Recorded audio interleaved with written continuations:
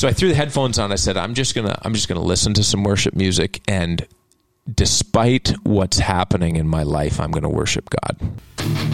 Hello again, everyone. Welcome to another episode. On behalf of Disciple City, I'm Todd Carlton, and this is the Toddcast. And as always on the show, we talk to everyday people about how God transformed their hearts and hear their stories of how they're encouraged to share their faith. And my guest today was a goalie in Division I hockey in the U.S. for 4 years. He spent some time in the business field in our nation's capital. And today, he's made the trek down from the Hunt camp. He's one of the co-founders of Catchin Deers. Please welcome Bud Fisher. Excited to be on the Toddcast. Hey, excited to have you here, man. Thanks for having me. Yeah, thanks for coming out. I hope we're not interrupted the hunt too much, but appreciate you spending some time with us today, bro. No, I got back from the hunt on Saturday, so yeah, I got a week off here. Excellent. Excellent. Regroup, A week off from hunting, not from working. Yeah, and right. The two kind of collide now, don't they? They do, right? That's awesome. Yeah. So, Bud, man, thanks for coming down. And let's just start talking. I know you grew up in the church and stuff like that, but can you talk about what that was like for you as a kid? And Yeah. So I grew up in a Christian family. My parents actually met at Graphite Bible Camp back, I won't say what year, but yeah. So I grew up in the church, and I was in athletics a lot, and it was the kind of family that the family in the church was first, and the athletics came second, and so it was. I was a goalie, and we had games at noon on Sundays. And so that posed a problem. So as soon as church was over, we'd hop in. We had a van. We'd hop in the van, and I'd be getting ready in the van on the way. And I'd walk in with skate guards on and half my gear together, and then I'd hop on the bench halfway through like at the end of the first period, and I'd play the second half of the Sunday games. And so it was very serious for our family, our faith, and our family time together, and that was church. And so yeah, that's what I grew up in. I grew up going to Bible camp in the summer and things like that.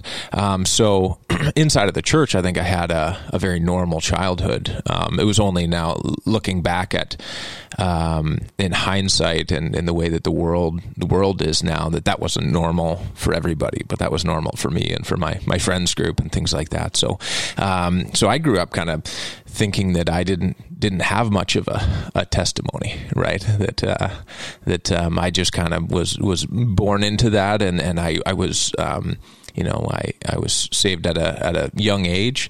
Was always off to Bible camp, going to youth groups and things like that, and it was kind of it wasn't a mountain that I climbed in a weekend. It wasn't the big God revealed himself, but it was a slow journey uphill, I would say, over a long period of time. And it's not until you're I wouldn't say that I'm at the top, but not until you've traveled a long way that you can look back and see what God has done at every step of the way, and not even realizing in that moment that it was Him. You can look back and see it, and that's kind of what my testimony has been. There's been a lot of times like that where I've come through things and then look back and say, "Wow, I didn't realize in the moment that was God, but wasn't that incredible then? Yeah. Wasn't that really something?" So. Yeah, I mean, I had my first real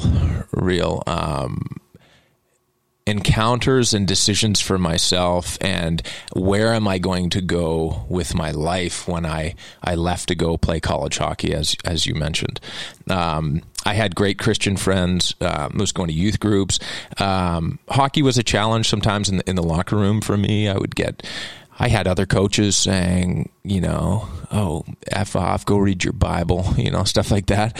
But that wasn't the kind of, persecution or big life choices that a lot of people are faced with, and I see now. But when I went away from my support group and was on my own in a brand new place with a lot of pressures, living alone for the first time in university, that's when I kind of came to a crossroads. And I would say at the end of my first year, I had started to go to the Fellowship of Christian Athletes and some Bible studies and stuff like that in university. And I never partied much. I never drank a lot. But when I did go out, I kind of started to first experiment with, okay, how am I going to live my life in terms of following Christ at university? How am I going to fit in with my peers in that context? I did go out and I did, do some drinking and things like that.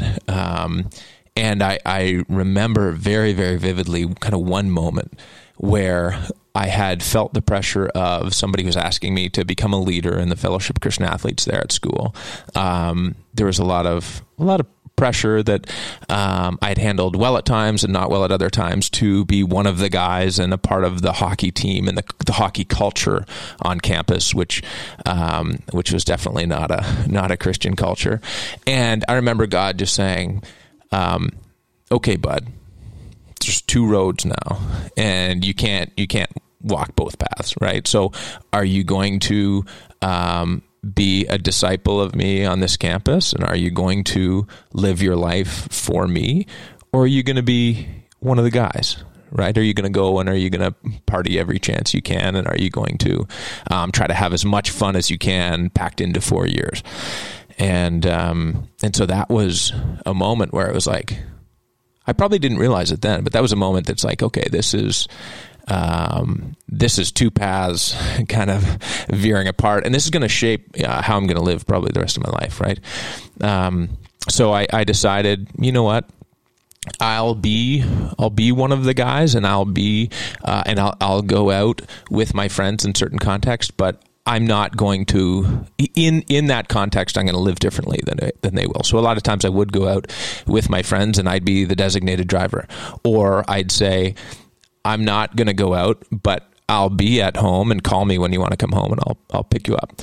And so that started to, after that first year, or after that first, I guess, half year maybe, that started to give me more of an identity, both for myself and for my teammates of who I was as a person and what I valued. And then there was a lot of pressure early on to stray from that. And then, it was remarkable how quickly they just, I think it was also convenient for them. We could, try to twist your arm and make you, But then we don't have a ride. Yeah, exactly. So it was like, okay, well, I remember going, there was a little pub near our, it was actually our landlord that owned a Mexican restaurant, but it was actually more of a bar. And we would go after our hockey games, and we would go on, we couldn't go out a lot because we had to be disciplined with our hockey. All of us were like hockey first. So that was like, we could go out on a Saturday night, and then Monday we had to have practice, and then we had to play again on Friday, and then again on Saturday. And so we weren't even thinking about the party thing. So it was a big Saturday night thing. But I remember sitting at the bar with my buddies, and they were all, ordering pitchers and all that stuff. And I walked across to the convenience store across the road and got a tub of Ben & Jerry's ice cream. And I'd be eating ice cream at the bar and ordering a Diet Coke, and then I drive all the boys home. Yeah. So that was kind of what university looked like for me after I had made that, decision. And that wasn't to say I never had a beer or anything like that, but it was just, I wanted to I wanted to honor God with all those decisions that I was making there. And that wasn't an easy time or an easy task or anything like that, but God really did some incredible things when I was there at university. And that's a testimony into itself, man. I've talked to a lot of people who, would have grown up in the church and feel like they don't have a testimony, but there is. Like, that's rich what you said. It's in there, right? Because that culture in, this was Connecticut you were in, right? Yeah. Well, in the U.S. or from what we see, but even here in Canada, right? The university, it's a big party scene, and a lot of kids fall into that, and then blow their education or right. So that's we're in Connecticut, and it was a big party school that I was at. It was 2 girls to 1 guy, a lot of money there. We were right close to, actually you'd find this interesting, we were right close to Toad's place, which is in New Haven, Connecticut, and that was a bar, like a great big bar party scene for Yale. It was basically on the Yale campus. But the reason I say you would think it was interesting is it's got a bit of it's got a very rich history in music, because that was the place where the Stones, the first North American concert that the Stones ever did, was at Toad's place in New Haven, Connecticut. And so they had tons and tons and tons of awesome bands coming in all the time, because it was considered good luck. So they have these big posters all over the place, and they'd have really awesome bands come into this really intimate setting. And so that was really cool. I regret that I didn't go to more concerts there.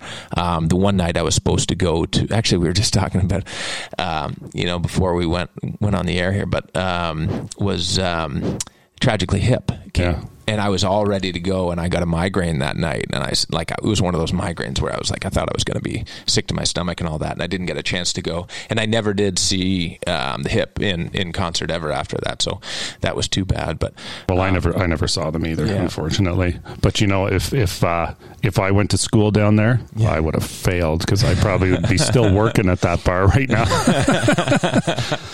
But so back to your point though, Todd, the testimony thing. I've felt, like you hit on it. Like I didn't really have much of a testimony. That was just kind of a slow progression through my life. And as C.S. Lewis says, the law of undulation, right? Like the feeling coming close to God revealing himself, and then kind of feeling more away, and then back in this slow up and down, sine curve up, and then that's kind of in a slow upward trajectory through my life. And so there's been these moments where I felt really far away, and then, something happens or God moves, and then I feel close, and then I feel, and that's, I forget what book it is, if it's The Problem of Pain, or if it's I don't think it's in Mere Christianity that C.S. Lewis talks about that law of undulation. That really hit home for me, because that's been a lot about my testimony, right? And I always seem to think, and maybe this is something about our culture, right, is that things have to happen all at once or have to happen quickly. And then I think the Israelites in the desert for 40 years, and it's like, my goodness, there's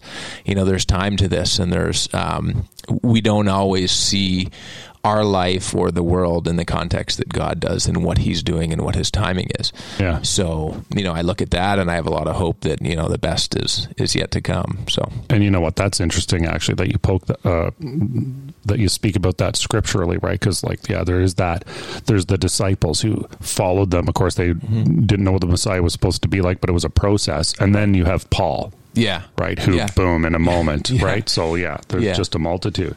Yeah. I didn't have the luxury of Jesus revealing himself and as I'm walking down the road and blinding me for 3 days. Right. But that is, one of those big stories. And you hear those stories in our culture too, where, if you watch the I Am Second videos, which I love so much, it's the rock stars that are, that almost died, on an overdose, and then God revealed himself in a big way. And that wasn't it for me. And so a lot of my life, it felt like, I don't have that much of a testimony. But when you think about as I get older and I look back and I look at the tendencies of the brokenness of humans, it doesn't take much for me to look back and go, my goodness, like God has worked in incredible ways, because I don't know, I didn't have the testimony of like the cocaine overdose, but I sure as, heck might have, if God hadn't moved at certain times in my life, or I hadn't had the family support that God gave me. I certainly see as a gift from God.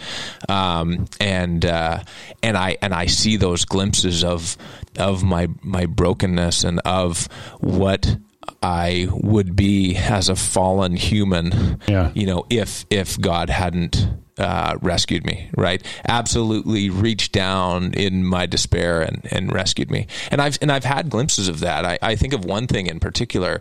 I was, you had mentioned after college, I got married. I lived in Ottawa for 10 years and was in some business stuff. Had some up and downs in that, certainly, that God taught me some big life lessons in those times that didn't feel like, hey, this is God moving. It felt like my life's falling apart, right? And it wasn't until after that I, in hindsight, saw what God was doing. But one of those moments was I was working at a software company, and I was managing a group of, 12 or 15 kind of inside sales reps, and it wasn't going very well. Things were starting to fall apart in terms of the company and the way that they'd structured things in Canada, in terms of my team and our success. And I saw the end in sight for that. They were going to, I didn't know it then, but I knew that things were going to be changing, and they ended up restructuring all of Canada, and that meant I was out of a job. I felt it coming. I just didn't know how it was going to happen. And my marriage at that point probably was in the worst place that it's been in we're coming up on 13 years here in the summer, and that was probably the low point of our marriage at that same time. Emotionally, I probably wasn't in a good place as well. And I remember sitting on a city bus, and there's not many points in my life, particularly that far back. This is probably, 7 years ago now, maybe. I can't remember. But that I remember so vividly, right? Like, I feel like sometimes I can sit down and close my eyes and feel like I'm still in that moment. It was that big of a deal for me, where I was like, my life is absolutely coming unglued right now. I'm going to lose my job. My marriage isn't a good place. I'm emotionally a mess. I don't know what's going to happen over the next 6 months or where I'm going to be. And I realize that it's not like, I realize that is not as big as some of the problems that some of your listeners might have. I didn't lose my wife to cancer or a child, heaven forbid, or anything like that. But that in that moment felt like too much for me to handle in where I was at, right? And so I remember sitting there and thinking, there's a song where I'll praise you in the storm. And so I had headphones on because I was on a city bus, and even though I'm an extrovert, I don't necessarily like interacting in those contexts. So I threw the headphones on. I said, I'm just gonna listen to some worship music, and despite what's happening in my life, I'm gonna worship God. And that was a decision that maybe wasn't easy for me to make at the time, because I certainly didn't feel like it, and I didn't want to be there. I wanted to feel sorry for myself. I wanted to do all of that stuff. I wanted to try to fix the problem, and what happened was I made that conscious decision, and I've never felt the way that I felt in that moment in my life. I'm sitting on a city bus across from people, all this stuff, had tears running down my face. And it was probably the most joy, like in those top 3 moments of your kids are born, you're married, and that was the most pure joy as a gift from God that I didn't earn or wasn't contextual. It was just like God just put that on me. That I've ever felt. It was one of those moments that I can't describe, and but amidst the chaos, what it kind of like biblically, contextually, maybe it was like, I'm getting a vision right now of Jesus sleeping in the boat in the storm. Waves are crashing, things are going nuts, everybody's panicking, and Jesus is like having a snooze. Yeah. It kind of felt like that because there was this moment of just like peace and joy that didn't make any sense, right? And it's like, if this isn't a gift from God, then I don't know what is, right? Yeah. That kind of was probably the biggest moment in my life that changed everything. And so I've had people since then ask me the question, like, how do you know that God is real? Or what if you're wrong, right? And I've had that. I remember there's a friend that I went to a hockey game in Montreal, and we were driving home to Ottawa, so it was a couple hours. And he said, like, how do you know that God is real? Or if, what if he's not real, right? And what I said to him is I might have told him that story, but the one thing that I remember saying is look, I know, and I didn't turn I didn't turn like introspective. I shone kind of the light on my mother, who I love and respect, and she's like an absolute prayer warrior. I didn't want to give myself as an example because I'm such a broken example. So my mom, I said, look, man, it takes faith. Like I can't prove to you what's going to happen here. Like I can't prove to you that God exists, just like you can't prove to me that God doesn't exist. Yeah. But I'll tell you this: if something happened to my mom where everything absolutely fell apart, lost her family, lost money, lost job, lost her health, lost everything, I know for a fact that my mom would still have an immense amount of joy in all of that. And that's something that I want in my life. That's the rock that I want to build my life upon. Yeah. And so that's why I live the way that I do. And he kind of looked at me and he went, well, that makes a lot of sense. You know? Yeah. Like I can't explain that any other way. Like, do you have in your life a foundation that if everything that you cared about went away, you'd still be all right, or would you not be all right? And it was like, gosh, I don't know, but it's probably something I should think about, you know? Yeah. So, it's so interesting. There is water there too, before you'd broken you. But yeah, it's so interesting and right. And it, you know, and it lends truth to your encounter on the bus, right? He'll never leave us or forsake us. Yeah. But this is what we can't explain, is these tangible encounters that are inexplicable, although you explained it, but still for somebody to really understand of how you encountered God's presence that gave you joy on a city bus, looking at people who have no idea what's going on with you. That's amazing. That's amazing. Yeah, it was like I said, it was one of those moments that'll, you know, change my life forever. So, yeah. So, what ended up happening with the job? What's the end of this time of your life in Ottawa? Yeah, I got fired. But you had joy. Yeah. So, and not in every moment, right? Like not in every moment. There's times of that were really hard and that were brutal, but through it all, I felt like, you know, it's going to be all right, you know. And that's not to say that, like, well, I would say that it's not. I was going to say it's not to say that joy is the be all and end all. However, I would say that joy matters a lot, and biblically as well. I would say that happiness isn't the be all and end all, because you can go and you can find happiness in fleeting things, and then, you know, as much as that high of that happiness is, it's followed by a low that's maybe even lower. And so I would say joy versus happiness is a very big deal. You think of Jesus on the cross, right? He endured the pain and suffering. Why? For the joy set before him, right? And so that joy in a biblical context is very important, and that's one of the things that I've looked at. And a guy like Piper, I've done a lot of digging into him, and you know.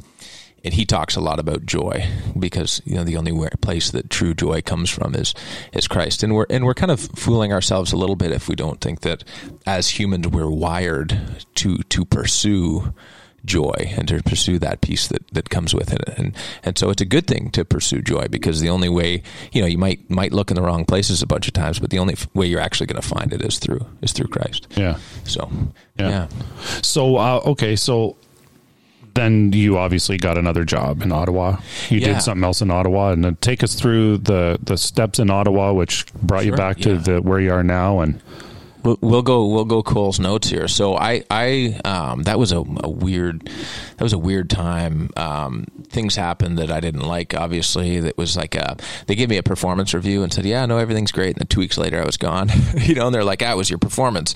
And then like another month after that, the whole organization was restructured. So they didn't do things exactly truthfully in that process. And you know, so I had to deal with that. And then I was trying to figure out exactly where I wanted to go next, because I had a few different opportunities that I could pursue back in the finance game that I was in before, and then in tech. And I actually had a friend of mine from church that said, hey, bud, I've got an interview set up for you and a call. And I was like, well, that's bold. Like, not like, hey, here's some place that you should. It was like, I've got this set up. And I was like, I don't even want to do this. Like, I don't want to work there, but okay, well, thanks. And out of respect for him, I said, okay, well, I'll have a call. Got on the call. It happened to be with the gentleman that I told you that I went to the hockey game with. Okay. That was my boss that I went to that game with, had that conversation with. Anyway, we got on the phone and I wasn't particularly interested in this job, and I really liked this guy. He was a goalie, and we hit it off, and there was great people, and people's everything, and it seemed like a great culture, and it was a good job. And I was like, okay, well, that was a good conversation. Then he invited me in for an in-person interview. Went in for the in-person, and I drove home after that in-person interview, and I said to my wife, I was like, I'm going to get that job, and I'm going to take it. And it was out of left field. And so I worked there for 3 years, and I really enjoyed that. Made some really great friends, had a good time. It was a great company to work for, and culture. And then it wasn't until a friend of mine down in Nashville offered me a different job. Austin, who is now the CEO of Catchin Deers, and my business partner in that, along with my brother Mike, and there's other gentlemen here in town that are partners of ours as well. But he said, hey, I want you to come and work for me and do sales with me. He does private label manufacturing in the apparel space, and that's why Catchin Deers exists. I'll get into that in more detail. And so I ended up leaving that software job to go and work with him in Nashville. I worked from home in Canada, and I traveled down to Nashville pretty frequently. And so I did that for a year, almost. It wasn't even a year. I did that probably for only a few months, and then Catchin Deers kind of fell into my lap. And it fell into my lap because, pardon me, we were at the hunt camp, and Austin, who owns and is the CEO of the company, came into the hunt camp and said, "Did you catch anything?" And we were like, "Oh man!" So we didn't let it go, as good buddies do. You beat a dead horse and make fun for a long time. And then the following year, we went back to hunt camp, and I went into the office there in Nashville and asked them to make me 6 black and white foam trucker hats that said Catchin Deers in bold letters as a joke and as something that we could do, wear them at the hunt camp and be funny. And we got there and loved them, and there was Mike and Austin and I, and we said, let's fire this thing up. We can probably sell a bunch of these, and we didn't know to what extent, or we didn't know necessarily what the roadmap was, but we said so we got a URL, like a web page. We got the Facebook and the Instagram account for Catchin Deers, and then said, well, it's got to be lighthearted because the name's Catchin Deers, for crying out loud. And that's who we are, right? And we also felt like there was a need, because in that hunting space, everything seemed to be real hardcore, real. You got to work harder for that deer. And for us, the hunting experience, as much as we love it, and we will work hard and we'll do all those things, the thing that was the biggest for us was the relationships and the lightheartedness, and that fact that we can make fun of our buddy, and we look forward to like a guy's weekend as much as we do to shoot a deer. You know what I mean? And so we didn't think that was really represented in the space, and so we decided to make a video that would kind of represent that and launch that foam trucker hat. And so we launched one product on a web page with a video on a Facebook page with 0 followers and 0 other posts, and it remarkably took off and went viral. And then we're almost 5.5 years now in, and still growing, and it's been a wild ride. We've got employees now, and we've got a large number of retailers in US and in Canada, and it's been a real blessing. And so it's so much so that we look at it and we go, wow, this is of God. This is a gift to us. So what can we do to honor God with with what He's given us? So that's and just I never hunted. I was always a hippie. I like to look at the deer and just stare at them, although I'm a meatitarian, so I do appreciate the hunt and those who do it.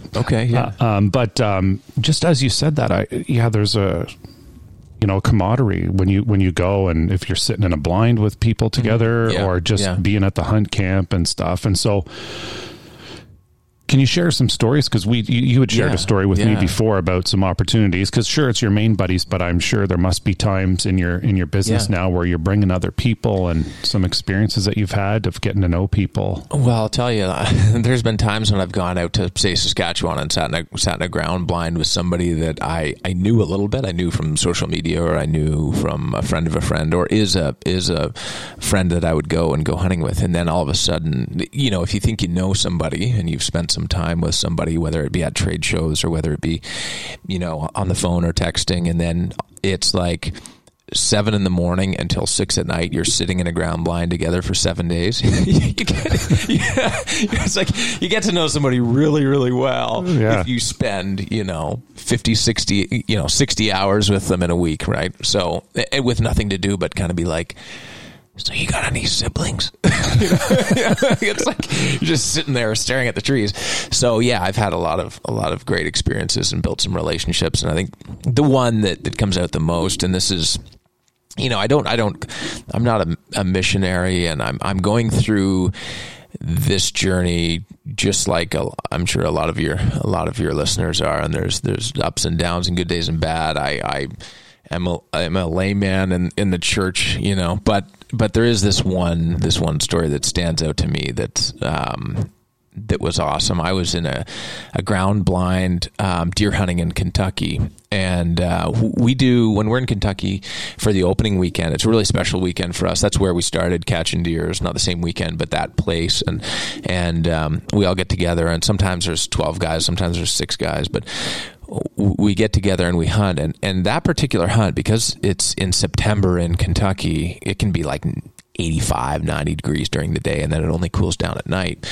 And so the deer don't move. They're in their beds, and they just kind of get up to drink water and stuff during the day. But then they come out into the cornfields and bean fields and things at night. And so you only hunt for 3 hours in the afternoon, evening. So the rest of the time you're there in hunt camp with the guys, and you're shooting your bows, and you're watching college football, and you're doing all those things, right? Shenanigans and stuff. But every morning when we're there, we like to have like a sharing Bible time. And if we can have a local pastor come, or a friend of a friend that's got an incredible story to share, or whatever, we'll do that. And so there was one of our friends came, and he was going to film me in my hunt, and he had gone through a couple revs of those morning Bible studies, and we were sitting there together. Another one of those moments where you're 2-3 hours and you're just in the ground blind and nothing's going on. And and I said to him, kind of out of the blue, I kind of felt a bit of a stirring maybe, and I said, so what do you think about that Bible study stuff? And he said to me, I've really enjoyed it. And I'm like, okay, well, that's good. Like, what? Talk to me about where you're at, and in your life. And he said, well, I've had ups and downs, and like everybody has. And he said, I think that as long as it helps you to live your life or to be a better person, whether it's Christianity and Jesus, whether it's Buddhism, whether it's yoga, whatever that faith-based thing is, as long as it helps you, then I think it's good. And in that moment, I felt it loud and clear. God said to me, tell him the truth. And I was like, oh man, like I didn't want to get into this. You know what I mean? Yeah. I was like, I don't want to get into this right now. I was making conversation, and like it would have been, let me put it this way. It would have been very easy to go, yeah, man, no, for sure. Like, and is that a new truck that you know what I mean? Yeah. And I just felt it, like my kind of my heart dropped. It was like, God is like, tell him the truth. And so, that was one of those moments where it's like, oh boy, okay. So I said to him, I said, look, you believe in God. You told me that. There comes a point when, if you believe in God, then you have to look closely at what he says and ask yourself whether or not, and this might be paraphrased, right? But this was the point of it. You have to ask yourself whether or not what he said is the truth, because there's only one truth. There's only one God that created the universe. God didn't create your universe and Buddha something else somewhere else. I said, so if you believe what we're talking about, there comes with that a weight and a responsibility. And the responsibility is to pursue the truth at all costs and make a decision that what we're talking about is right, and that means that other things are wrong. We don't live in a world where whatever works for you works for everybody. We live in a world where if God created the world, and that's where our peace comes from, and he sent his son, Jesus Christ, to die on the cross, then that is the truth, and you need to recognize that truth, and that might mean that other things are wrong. And he goes, well, yeah, I never really thought of it like that. And I said, when you decide that that is the truth, you'll need to commit to that truth and commit your life to Jesus. And that's where the peace and the joy and the everything that we've been talking about, that right there is where it comes from. Highly paraphrased. And I said, whenever you're ready to make that commitment, I'm here. I'd love to talk to you. I'll talk to you about it all day long. And I was kind of like, I kind of phrased it in a way, it was like, go away and think about it, right? And he goes, I want to do that right now. Wow. I went, whoa, And so I said, all right, let's do it. So I said, pray with me. Bowed our heads and prayed. And I mean, I had tears like dripping off my chin. He had tears rolling off his face, because he'd been through a lot as well. And he committed his life to Christ right there in that ground blind. And we opened up our eyes and like everything was blurry, obviously, and we're like rubbing the tears in my eyes. I open up and there's like 6 deer in the field. And it was just like this kind of, insignificant yet poetic kind of moment, right? And so, yeah, he committed his life to Christ right there. And what was incredible for me is how God just put it up on me, just tell him the truth. And I was like, what do you want? Like, I'm thinking, what do you want me to say, right? Just like, okay, if you want me to tell him the truth, you need to give me the words to say, right? Because I'm gonna mess this up. I don't know what to say. I don't know. I'm just this guy, right? That like I felt pressure. I was like, okay, God, the pressure's on you if you want me to do this. And the other thing that was so evident that was really cool is like when I tell that story, sometimes people, and I haven't told it a lot. I don't want it to be like self-aggrandizing or whatever, right? Like it wasn't. This is my point. If I share that story, they're like, oh, people will use the term "you led him to Christ." It's like no, that's not at all what happened, right? It's like what I experienced and what I did in that ground blind was a gift for me. Yeah. Because God pulled me into this moment in his journey. It started a long time ago, and God had been whispering, and God had been bringing about people in his life a long time ago that like my brother was a huge influence on his life, and he knew that God was the reason that he lived that way, and that he met my parents and our family, and he knew other Christians that lived in a certain way. I think he'd gone to church before, and then God spoke through the people that had come and joined us at hunting camp, and all of these things led up, and then God just threw me. I don't even know that God planted the question. God just, threw me, said, what do you think about the God stuff, right? And then there was admittedly only one moment where God asked me to obey him.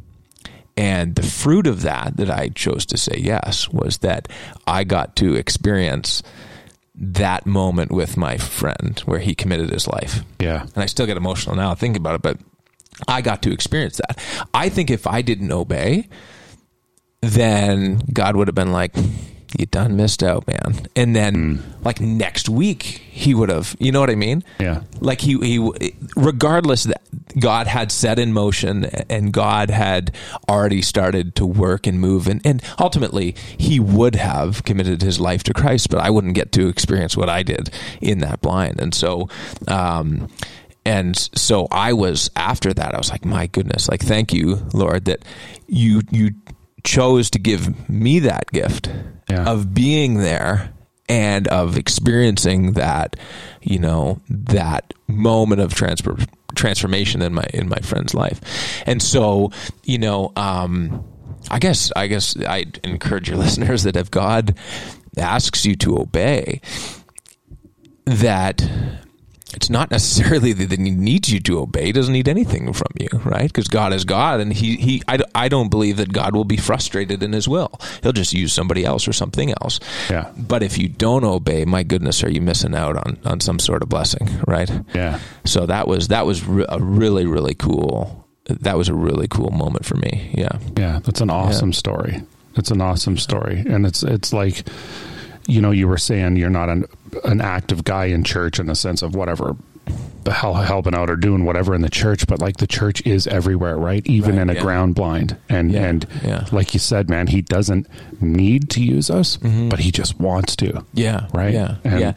Lewis, again, I overquote Lewis because he had a huge impact in my life, but he says that if a God who needs nothing chooses to need us, then we need to be needed, right? Like the point is, like, if God uses us in his grand plan, it's for us, not for him. Yeah. Right.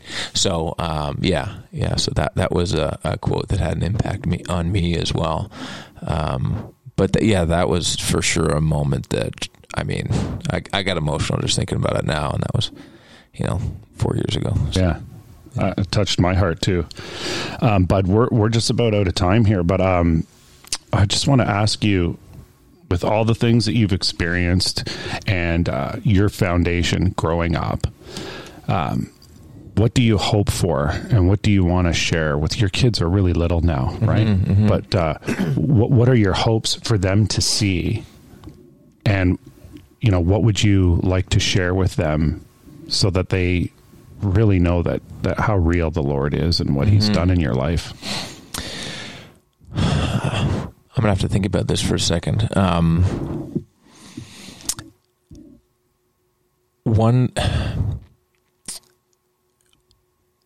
I think about my little boy, Wesley is 5. He's accepted Christ into his life.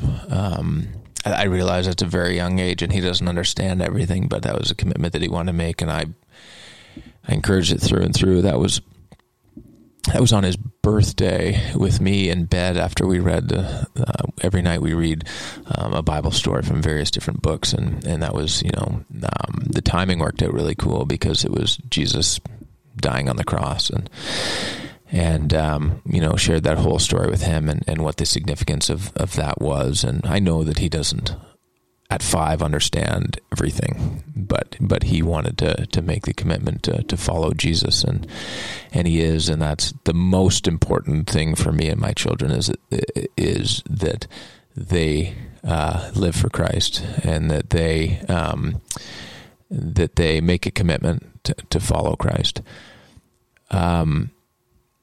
I said this a long time ago. I said, I asked, this was actually a tweet probably almost 10 years ago. I asked God to reveal himself to me, and he gave to me a desire to read his word. I admit that I haven't always. I've been up and down, and one of my regrets in my life is that I'm 35 and I don't think I've studied it, and I don't understand it as much as I should. And one thing I want to instill in my children, first, is that they accept Christ, and 2 is that they study God's word, because we actually just recently did the story of it's a parable of Christ building her house on the rock, and I want my kids to build their house on the rock. And simply put, that means that our culture is shifting so fast. It's quicksand, for crying out loud. You can now be canceled from something that was socially acceptable 5 years ago. Now all of a sudden isn't, and you can be retroactively canceled for that. And things change and move so fast that it doesn't move is the word of God, and it's a rock. And I want to help my kids to build their life on the rock, and that is understanding and leaning into the Word of God to hear from Him on a daily basis. Because no matter what you're going through, no matter what happens in your life, God's Word is there, and He'll reveal Himself through that. So. That's awesome, man. Thank you so much for sharing those stories. Oh, my pleasure, man. Thanks for having me on the Toddcast. Yeah, I appreciate you coming by. And as much as retelling that story moved you, it moved me. And I'm sure it's going to move our listeners. So thanks again, bud.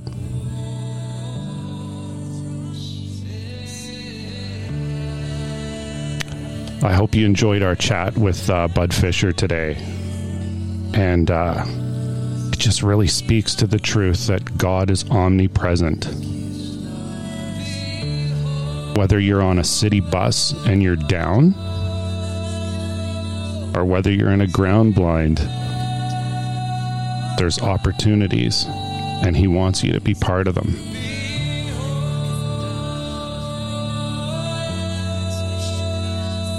And happiness is okay, but it is temporary, but His joy is eternal.